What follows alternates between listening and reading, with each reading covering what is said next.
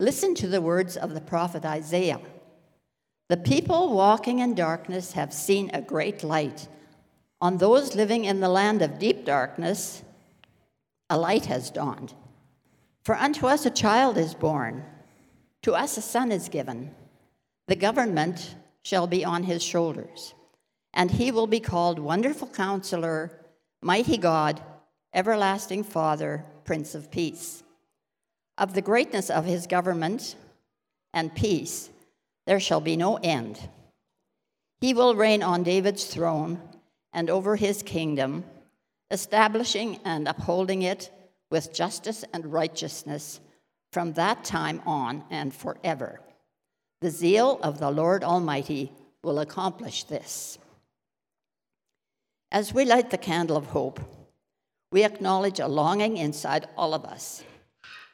We acknowledge the tension between waiting and hoping. We acknowledge the hope that binds us as we begin our journey through Advent. Lord, thank you for the gift of hope that we find in Christ Jesus. As we look to the birth of Jesus, grant that the light of your love for us will help us become lights in the lives of those around us. Prepare our hearts for the joy and gladness of your coming, for Jesus is our hope. Lamentations 3:21 and 24. But this I call to mind, and therefore I have hope. The steadfast love of the Lord never ceases. God's mercies never come to an end. They are new every morning. Great is your faithfulness. The Lord is my portion, says my soul. Therefore, I will hope in him. Amen. Thanks for bringing your kids to church, people. That's really important. When they play your favorite song during worship, you be like, we want to start our kids learning to praise right away. And it's not easy to bring your kids to church, and I want to say that before our dedication service. It's a commitment. Every Sunday, as best you can, to bring your kids here over the years to be discipled and learn from the teachers here. Lionel Richie wrote a song a while back called Easy, and it's I'm easy like Sunday morning. He obviously never brought kids to church. Eh? So I want to invite up Eric and Haley and Micah and Susie and their kids to come on up and just stand over here. I've got a few words to them and to us, and we'll have our dedication. Grandparents can stay where they are, but we are going to acknowledge you for sure.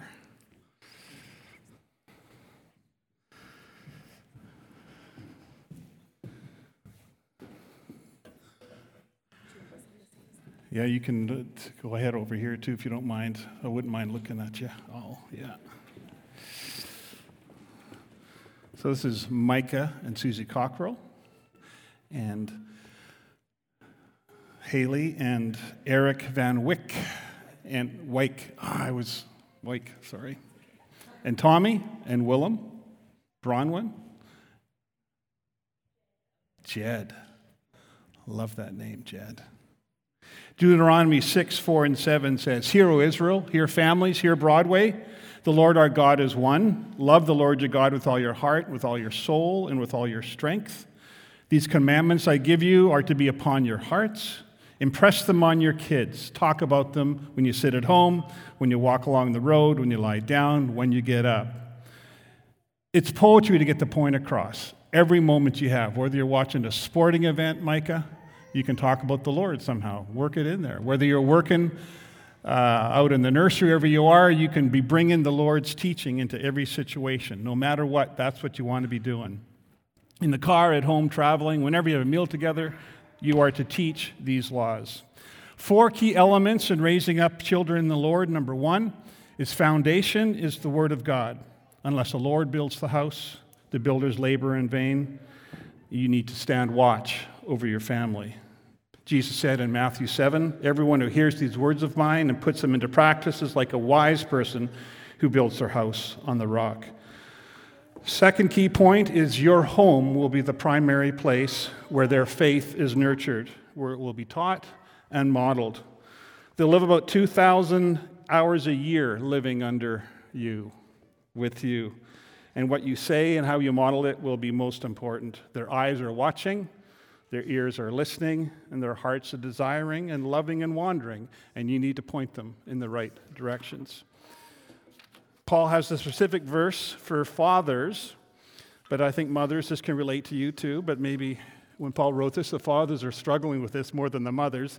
It says, do not exasperate your children. Instead, bring them up in the training and instruction of the Lord. That means just don't frustrate them. Be consistent. Be consistent.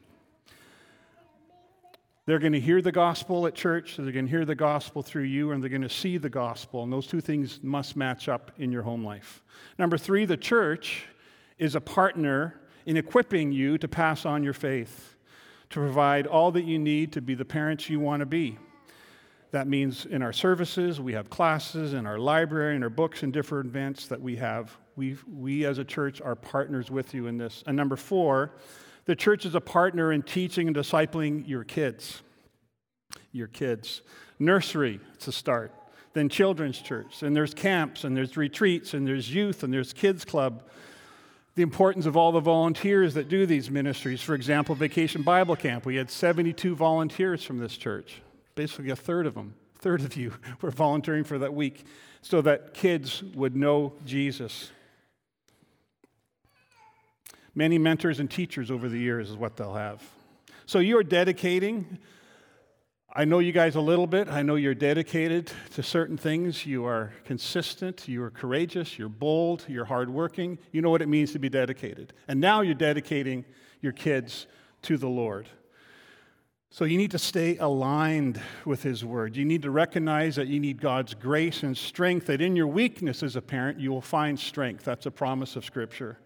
So you need to stay aligned with the Word, the wise shepherd. You need to continually bless your children every day to speak words of faith and love and hope over them. It also means a dedication to this community and some accountability. You will need to be vulnerable, admit your need for help, acknowledge that many people in the church will have a role to play in their faith development. So you bring them to nursery, children's church, kids club, youth, young adults, it keeps going.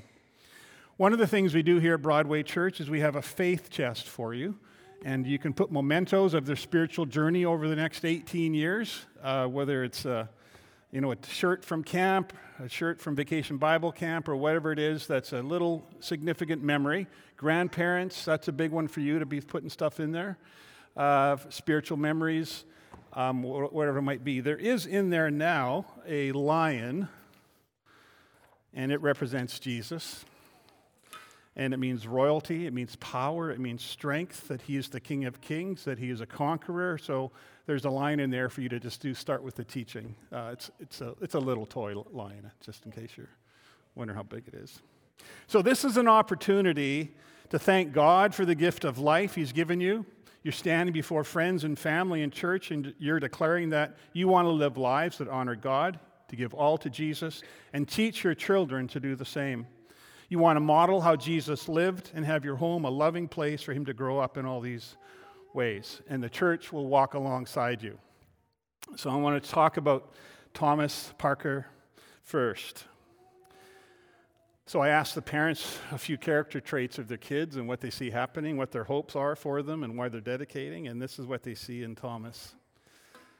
Loves to make jokes and make people laugh. Way to go, Tommy. Got a big heart for people. It's nice to see that already. He can get very excited over small, simple things. Oh, don't ever lose that, Tommy. And he's a bundle of joy. For Willem, tough to know. Tough to know. He'll end up being like his big brother, I guess. That's probably what's going to happen. Hopes and aspirations for them to grow and to know and feel the unconditional love of Jesus, to be confident in who they are as a child of God, and to have hearts that are sensitive to the needs of other people. What a great desire and wish for your kids. And you are dedicating Tommy and Willem as an act of commitment, as witnessed by this church community. And you're going to raise your boys to know the Lord and to be examples of Christ life in front of them. That's great. Bible verse for Tommy. Oh, magnify the Lord with me, Psalm 34, 3-5. Magnify the Lord with me, and let us exalt his name together. I sought the Lord, and he answered me and delivered me from all my fears. Those who look to him are radiant, and their faces will never be ashamed. May that be impressed upon his heart. And for Willem, Zephaniah 3:17, the Lord your God is in your midst, a mighty one who will save. He will rejoice over you, Willem. With gladness, he will quiet you by his love. He will exult over you with loud singing. I love that idea for all the kids, that the Lord is dancing over them. He's thrilled with them, and he wants to be involved in this. So let's pray for Tommy and Willem at this time. Father, we pray for Tommy and Willem, that you continue to be gracious for them, to draw yourself to them. We pray that they'll live a life worthy of the Lord, that they will please you in every good work, that they will grow in the knowledge of God, being strengthened with all power according to your glorious might. May they be delivered from all their fears. May they look to you and know that you look at them with radiance, that your face shines upon them, that you rejoice over them, and you love them, and you love every part of them. May that be true in Tommy and Willem's life. And so in the name of the Father, and the Son, and the Holy Spirit, we dedicate Tommy and Willem to your will and to your lordship. Amen. Now we come to Jed Christopher David Cockrell. Hopes and aspirations. Division I scholarship. I take it that's in basketball. He can choose. He can choose, okay. To be a man after God's own heart. They're dedicating Jed to show a commitment to plant and grow these seeds of faith in Jesus Christ in his life. They're surrendering control over their son and placing their hope for him in God. And their verse is from the Message translation of Micah 6:8. He's already made it plain how to live, what to do, Jed. What God is looking for in young men, young women, little boys. It's quite simple. Do what is fair and just to your neighbor. Be compassionate and loyal in your love. And don't take yourself too seriously. Take God seriously. Walk humbly with your God, Jed.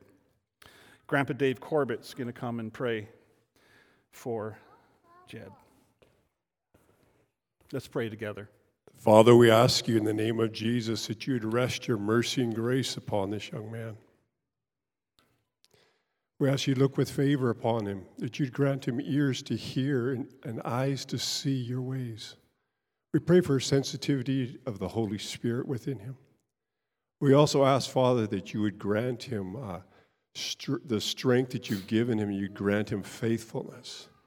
I ask, Lord, over the resoluteness of his heart, you'd also give him faithfulness and a focus to know you. I ask, Lord, in the strength of his capacities, that you would grant him the ability to provide and protect others. I ask that you would increase the abilities within him in the light of your presence. In Jesus' name, we bless him and commit him to you. Amen. And so, Father, in the name of the Father, the Son, and the Holy Spirit, we dedicate Jed to your will and to your lordship. Amen. Just a final word to you. The Lord bless you and keep you. The Lord make his face to continue to shine upon you and be gracious to you as parents. The Lord turn his face toward you and give you peace for the next few years as you do the most delicate thing. There we go.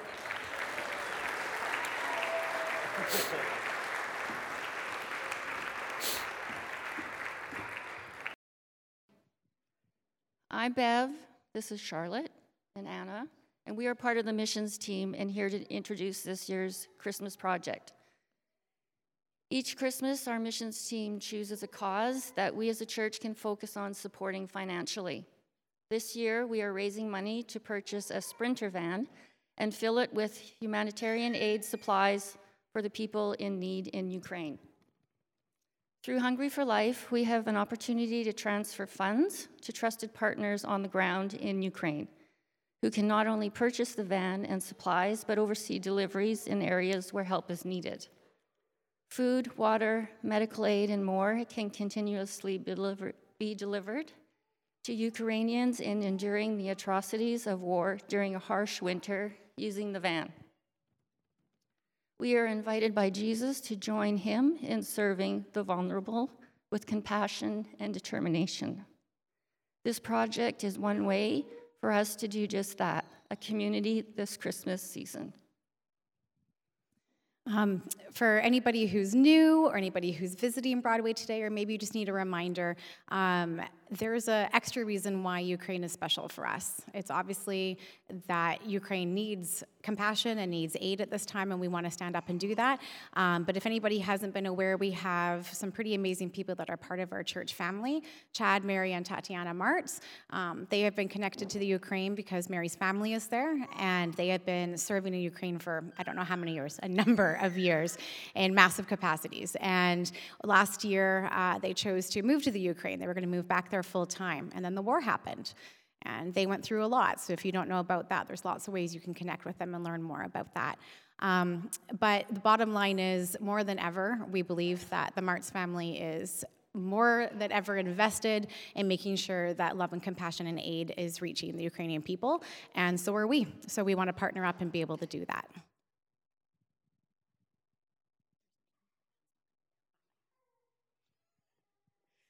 So we created a QR code so that it's easy for everybody to share and on social media, as well as handing out pamphlets. So essentially, for some people who may not know what a QR code is and who don't know how it works, you take your phone, you go to your camera, and then you point to the QR code, which is not up there. But if it was up there, you'd point to the QR code, and you'll see a little yellow box around the QR code. You touch that, and it takes you directly to the web page where you can donate to our cause. It will also take you to the page where you can find more information on the Martz, as well as why we chose the Ukraine this year. Final thing is, you see this spiffy little van right here. If anybody's wondering what a Sprinter van is, this is what it's like. It's like a big old delivery van or an Amazon van that you see running around. Probably be white like this one.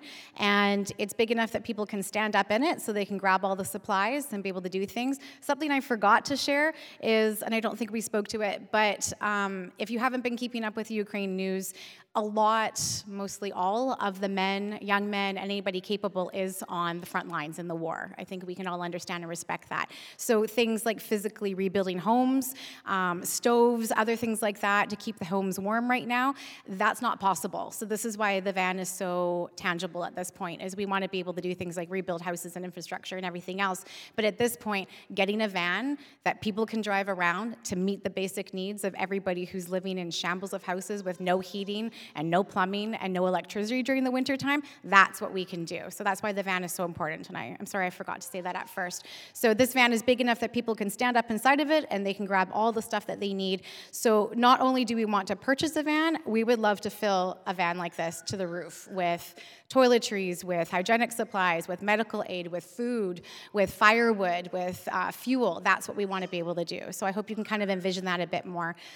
So this little fancy van, it has a little fancy offering spot in it, and we're going to have this floating around. So quite often on Sunday mornings for the next 4 weeks, you'll see it up here at the front somewhere, or else maybe even at the back. So that's a great place that if you have money, or if you have an envelope for offering that you want to drop in, this is a cool visual reminder for you to do that. Thank you. Thank you very much. Just a few announcements before we move into our text, mostly in the book of Romans. There are cards in your pew. We'd love for you to fill it out. If you're new here or visiting with us, been here a few Sundays in a row, give us your information. You can leave it at the info desk on that corner of the foyer, and we can get information to you that you might want. The other thing is, go back there. We have a welcome card, again, a QR code on there, and it gives you access to all the events and our websites going on. Just so you know, emergency exits, I'm going to pretend I work for an airline right now. They are that way, okay? Unless the fire is over there, then they will be that way, okay? We have ushers trained and able and willing to do all that needs to happen so we can be out of here in time in case there's a fire. There is an AGM tonight at 7 p.m. You can pick up the packets in the foyer. And the balcony will be open next week, more room. And if you are a slower walker or don't like walking a lot of steps, you have a wheelchair, a walker, a cane, please enter through the office entrance. And okay, we'll let that happen till maybe 10 o'clock. We're still working at how it works here. We don't want people that are struggling with stairs to have to do the big stairs that you all came in. But generally, you saw the entrance, how it worked. You'll figure it out for next Sunday, and we'll be here. Maybe come 5 minutes earlier than normal. Just do that, and we can all get rolling here. So the advent of hope. The hope candle is about our hope we have in Christ, but it's also a reminder of hope that's still to come.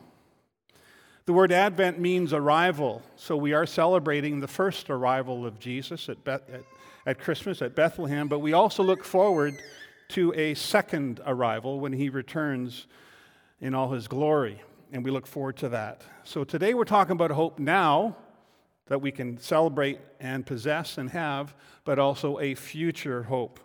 Do you need hope this morning? Do I need hope this morning? Does our world need hope?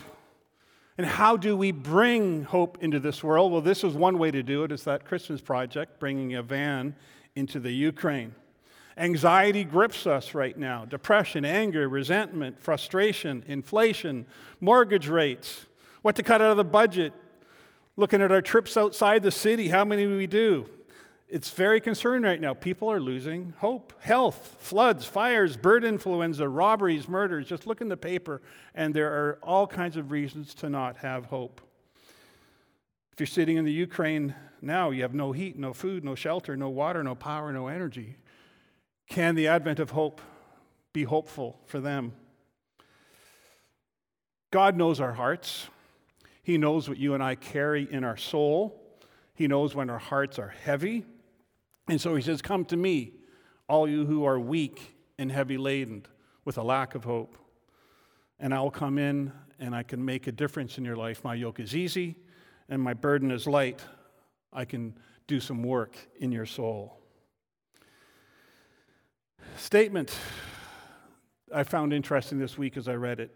Don't let your happiness or your hope depend on something you may lose.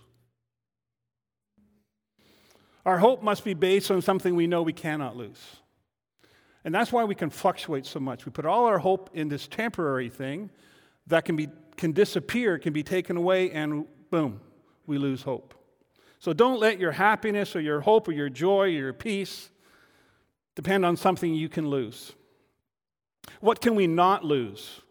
And that's Jesus. It's the sacred place. It's where we are invited into a holy relationship with God through Jesus Christ, who said, I'll never leave you or forsake you, someone you cannot lose. That is the hope. Romans 15:13, may the God of hope fill you and me with all joy and peace as you trust in him so that you may overflow with hope by the power of the Holy Spirit. I want to teach us a German word this morning. Perhaps you've heard it before if you've studied philosophy or sociology. It's called Zeitgeist. Anyone familiar with that word? Zeitgeist. It's from two German words meaning time and spirit. And what does it mean? It's the general intellectual, moral, cultural climate of an era. Kind of our cultural moment here is our zeitgeist. What are we all going through together? How are we thinking? How are we not thinking? What's the morality of our culture right now in this era? It's what's going on at a certain time in history. So how would you describe your soul zeitgeist right now during these past few months? What's happening to your spirit in this time? Can we have hope when our zeitgeist is not comfortable? Then I want to add to this idea of zeitgeist what psychologists call the human condition.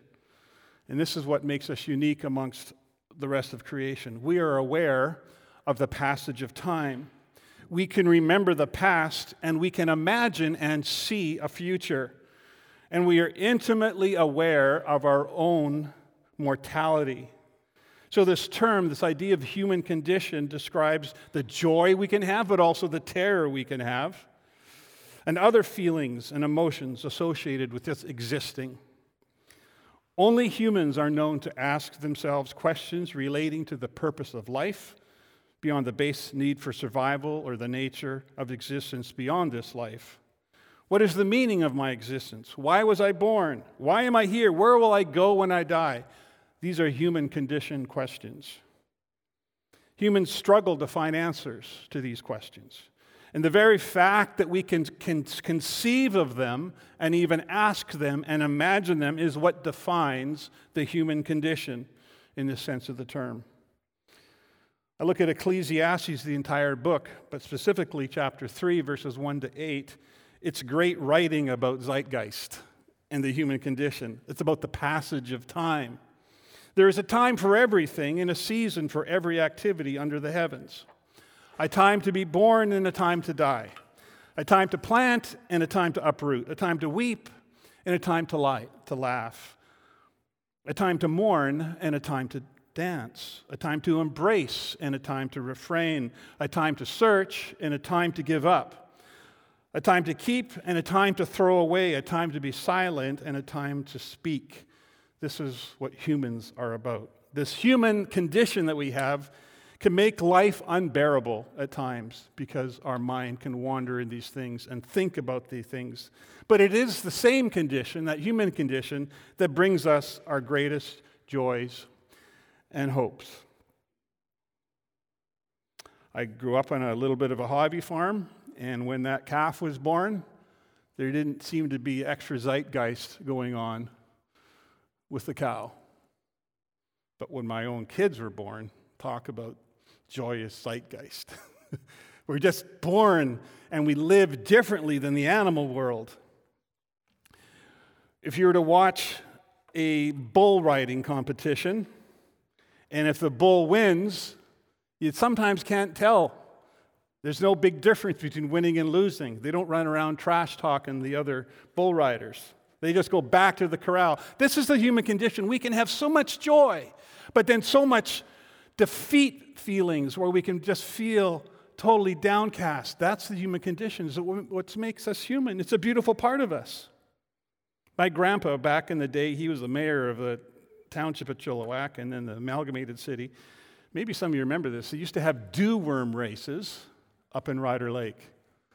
So my grandpa would go and we lived beside him. We'd dig out that big dew worm, and he'd take it up to Ryder Lake and compete against other dignitaries and politicians in the city. So when the dew worm won, it didn't seem to make much of a difference to the dew worm. But man, the owner of that dew worm was quite excited. They had a human condition of joy, but the dew worm couldn't care less. You go to the pig or the dog races at the P&E. The humans have their whole soul into it, and you can tell who wins and who loses, but you can't really tell by looking at the dogs. I'm just saying this is what makes us human. We are capable of so much joy and exaltation, but the opposite extreme too. And that's painful, right? To have both of those. So sometimes yeah. So you put this condition in combination with a world that is troubled and sinful and desperate, and we end up with a people who are in desperate need for hope and peace and joy. So in Christ, we read the Holy Spirit enters our lives and anchors us to the promises of God, something we cannot lose. And we live in hope despite the spirit of the times around us and our human condition. Here's some examples from Scripture. After his resurrection, Jesus approached some sad-looking people walking on the road to the town called Emmaus. And he asked them, "What are you talking about? What are you discussing?" They stood still. Their faces were downcast. And they said, "Well, this Jesus of Nazareth," I'm in Luke 24:21, "this Jesus of Nazareth was the one who was going to save us. He was our great hope. He was going to redeem us and give us back our land and do what we want to do." But they were downcast because he was crucified. Proverbs 13:12, "Hope deferred makes the heart sick." These followers of Jesus had their hope deferred, and their heart was sick. They were downcast. They had a dismal spirit. Their hopes were deferred. They were sick in their heart. They felt some hopelessness, without hope. These are gut-wrenching depression experiences. We've all had them. It's part of being a human. And when we experience devastating defeats or persistent situations that don't change, then we lose hope. Paul experienced this when he wrote in 2 Corinthians, and he had many opportunities to lose hope.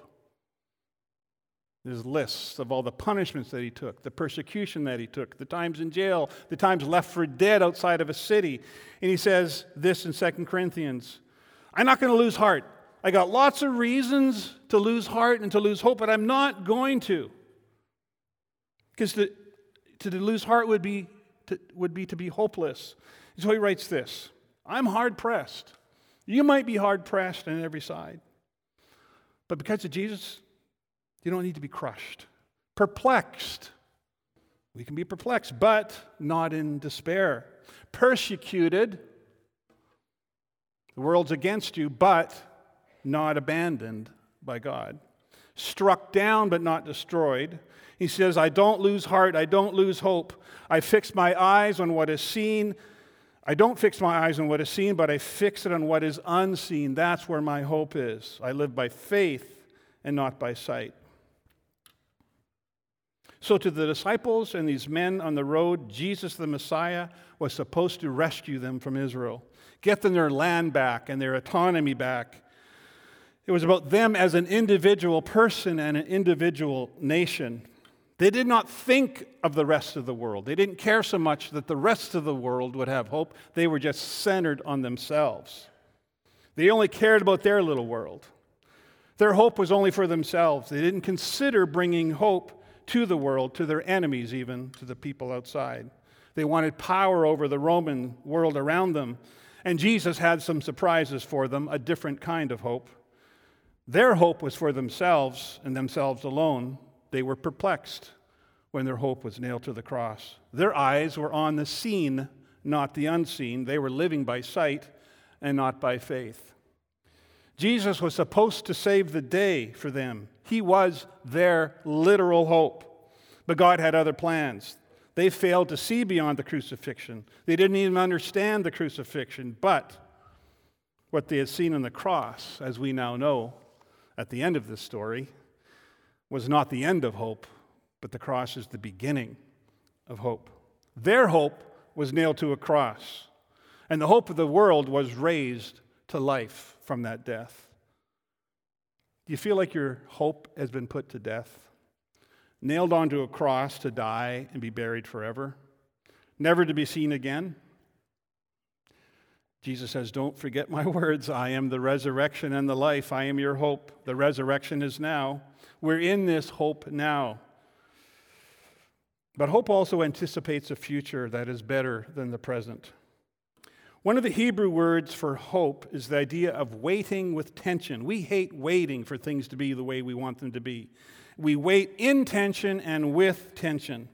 And the Hebrew word is this idea of like a rope or a cord, that when you're holding it in tension, there's some stiffness there. And this is the idea of waiting. It's tension, it's pressure. You pull it tight and then release, tension and anticipation, a twisting and a stretching, and it suggests the tension of enduring. That's the word for hope. It brings this idea of waiting. This word acknowledges how desperately hard it is to have hope because we're always waiting for more things. It acknowledges the tension that grows while waiting. It's like we're being stretched, we're being twisted with a tension that is building up day after day. We don't see a visible change, but inside, God is at work bringing hope into your soul. In Isaiah, here's a reference. It says, God is a farmer who plants vines and he waits. He has hope. He's waiting in hope for a crop. Those of you who are farmers, you know what this means.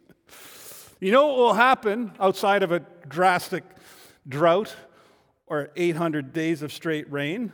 You get it. But that's, you are like God in that way, waiting and waiting and waiting. Just a matter of time to grow. There's tension and there's stress as we wait for the hope. And so our hopes are the strands that run through our life. They define our struggles, our successes, and our setbacks, our strengths and our shortcomings. That's why we need to celebrate the arrival of hope. Within all this tension, within all this waiting, we have hope now, but we still look towards a future hope. Interesting that the word hope is not found in the Gospels. The noun hope is not found at all in the words of Jesus. And the verb to hope is only found 5 times in the Gospels, and it's the idea of trusting. And Matthew 12:21 is one reference. Isaiah had the prophecy about Jesus. It's in his name the nations will put their hope. They will put their trust. And then in John 5:45 it says, Jesus said to the Pharisees, you have put your hope on Moses and kind of what he stands for in the law. So isn't it interesting? Here we have an advent of hope, and this is not a word Jesus ever used. He never taught on hope. They never used the word. Why would that be? I think when people saw Jesus, what did they see? They saw hope, personified, living embodiment of hope. He didn't need to describe hope. He was hope. You want to see hope? Look at me, people. You don't understand hope? Look at me. Listen to my words. They are words of hope, and I am hope. And that hope will be put on a cross, will be raised from the dead. You won't understand it all, but I am hope. So anytime he spoke about himself, he was speaking about hope. I am the light of the world. That's hope. I am living water. That's hope. I am the good shepherd. That's hope. I am food for your soul. That's hope. When do I need food? No jokes about my appetite, please. When do I need food? When I'm hungry. When do I need sleep? When I'm tired. When do I need air? When I'm out of breath. When do we need hope? When we're hopeless. We would not know of hope if we didn't know of no hope. If we didn't know of hopelessness. That's where we appreciate what the hope Advent is about, because we've experienced the opposite of hope. He says, come to me, I can be hope in all these situations. Hope is what it means to be human. To need hope is to sense that we have hopelessness even, but we live in hope. We wouldn't need to light a candle of hope if we didn't have times of hopelessness. But we're in that hope now in Jesus. We can rest there and we can wait there in the tension of it. So what's it like in this zeitgeist and the spirit of the times, our human condition? And we contemplate this idea of having hope now, but knowing there's a better hope to come. What's normal in this? You know, sometimes we get really critical of ourselves and depressed because we have this idea that I become a Christian. I invite Jesus into my life. The Holy Spirit comes into me and he overpours his love for me and out into the world. And we're like, but things don't always work out. No, this is what's normal. Okay, this is the normal Christian life. It's normal to not have all the answers. Okay? Be aware of a pastor, teacher that has an answer for everything. It's normal to lose hope and have a sense of disappointment with what this world has to offer. It's kind of normal. It's normal to have your heart sick because of disappointment. It's normal to need relief and to experience trouble. Read the life of the early followers of Jesus. But they didn't lose hope. They didn't lose heart. Why? Because they settled themselves into that relationship with Jesus. And it's normal, people, to need hope, to want hope, to crave hope this morning. That's why the Hope Advent is about hope now, but hope then, when Christ returns.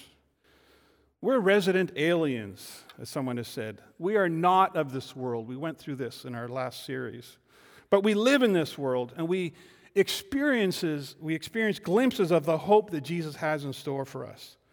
So we need to convince ourselves there is more to this life. There is more to the hope that you have now. The best is yet to come. C.S. Lewis has a great quote. This advent of hope serves as a spiritual homing device, placed deep within our hearts to lead us to God. We are like birds in a cage, knowing that we were meant to fly, hearing about it, and seeing it, but not totally experiencing it. We will not fly like we were meant to fly until the next life. People, there is more to come where we fly. We're in a cage in this world. We can still fly and enjoy life, but it is limited. There's greater hope to come. So we need, as we go through this life and want to have hope, we need to learn to live with contentment about what this world actually offers. This is the human condition. We know there is more. There is something else out there. Things could be better. People could be better. People could do better. And you combine that with our sinful nature, and we complain, we can never be pleased, we're never happy, and we're never full of joy. That's not where to live. I was a youth pastor in downtown Vancouver at First Baptist Church way back when, and I got to know some of the people living in the area. And this one young man, he lived in a small little apartment, and he didn't have a popcorn maker. And so I bought him a popcorn maker. I thought that'd be a good deed, should thrill him. Didn't have to put it on the stove anymore. So I gave him the popcorn maker at Christmas, and he was disappointed because he didn't have an on-off switch. You just could plug it in and plug and unplug it. He knew there was something better out there. But he hadn't learned contentment. Sometimes we're just never happy. We're never pleased because we know in our heart there is something better out there, but we're living in this sinful world now, and so we need to learn some contentment in this world. That's what Paul says. We're created with a need to have hope and to give hope, and so let's keep doing that. And we need to give ourselves to bring hope to people. That's what a Christmas project is about. We want to create a better future of hope for people. We need to go after that. So the hope candle is about today, now, in Christ, but also a light to remind us of hope fulfilled when He comes back and we experience everything we know we should experience. There is a new earth, a new heaven, and a new body that will not perish. Our hopes are the strands that run through our life, defining our struggles, our successes, and our setbacks, our strengths and our shortcomings. That's what it means to live in hope. All that kind of tension and pressure. Romans 5, 2-5. We rejoice in the hope of the glory of God. Not only so, but we also rejoice in our sufferings, in our tensions, in our pressures, because we know that suffering produces perseverance, perseverance, character, and character, hope. If you're in a place right now of suffering, you're on your way to hope. That's what the scripture promises. You are on your way to hope. And hope does not disappoint us, it says, because God has poured out His love into our hearts by the Holy Spirit, whom He has given us. I'll ask the band to come on up. In this life, people, you will need hope. That's why we celebrate a Hope Advent. It's there for us now. In this life, we need to know there is more hope to come. The world is not all it should be and not all it will be, and we need the then kind of hope, that future hope. So may the God of hope fill all of you with joy and peace as you trust in Him, so that you can overflow with hope by the power of the Holy Spirit to your world around you. Overflow, people. The spirit of the times and the human condition of people need this kind of hope. So today we lit the candle of expectation and hope. May it remind each and every one of us about God's great promise to us. He is our hope. He is our Redeemer, and He is our Savior. Amen.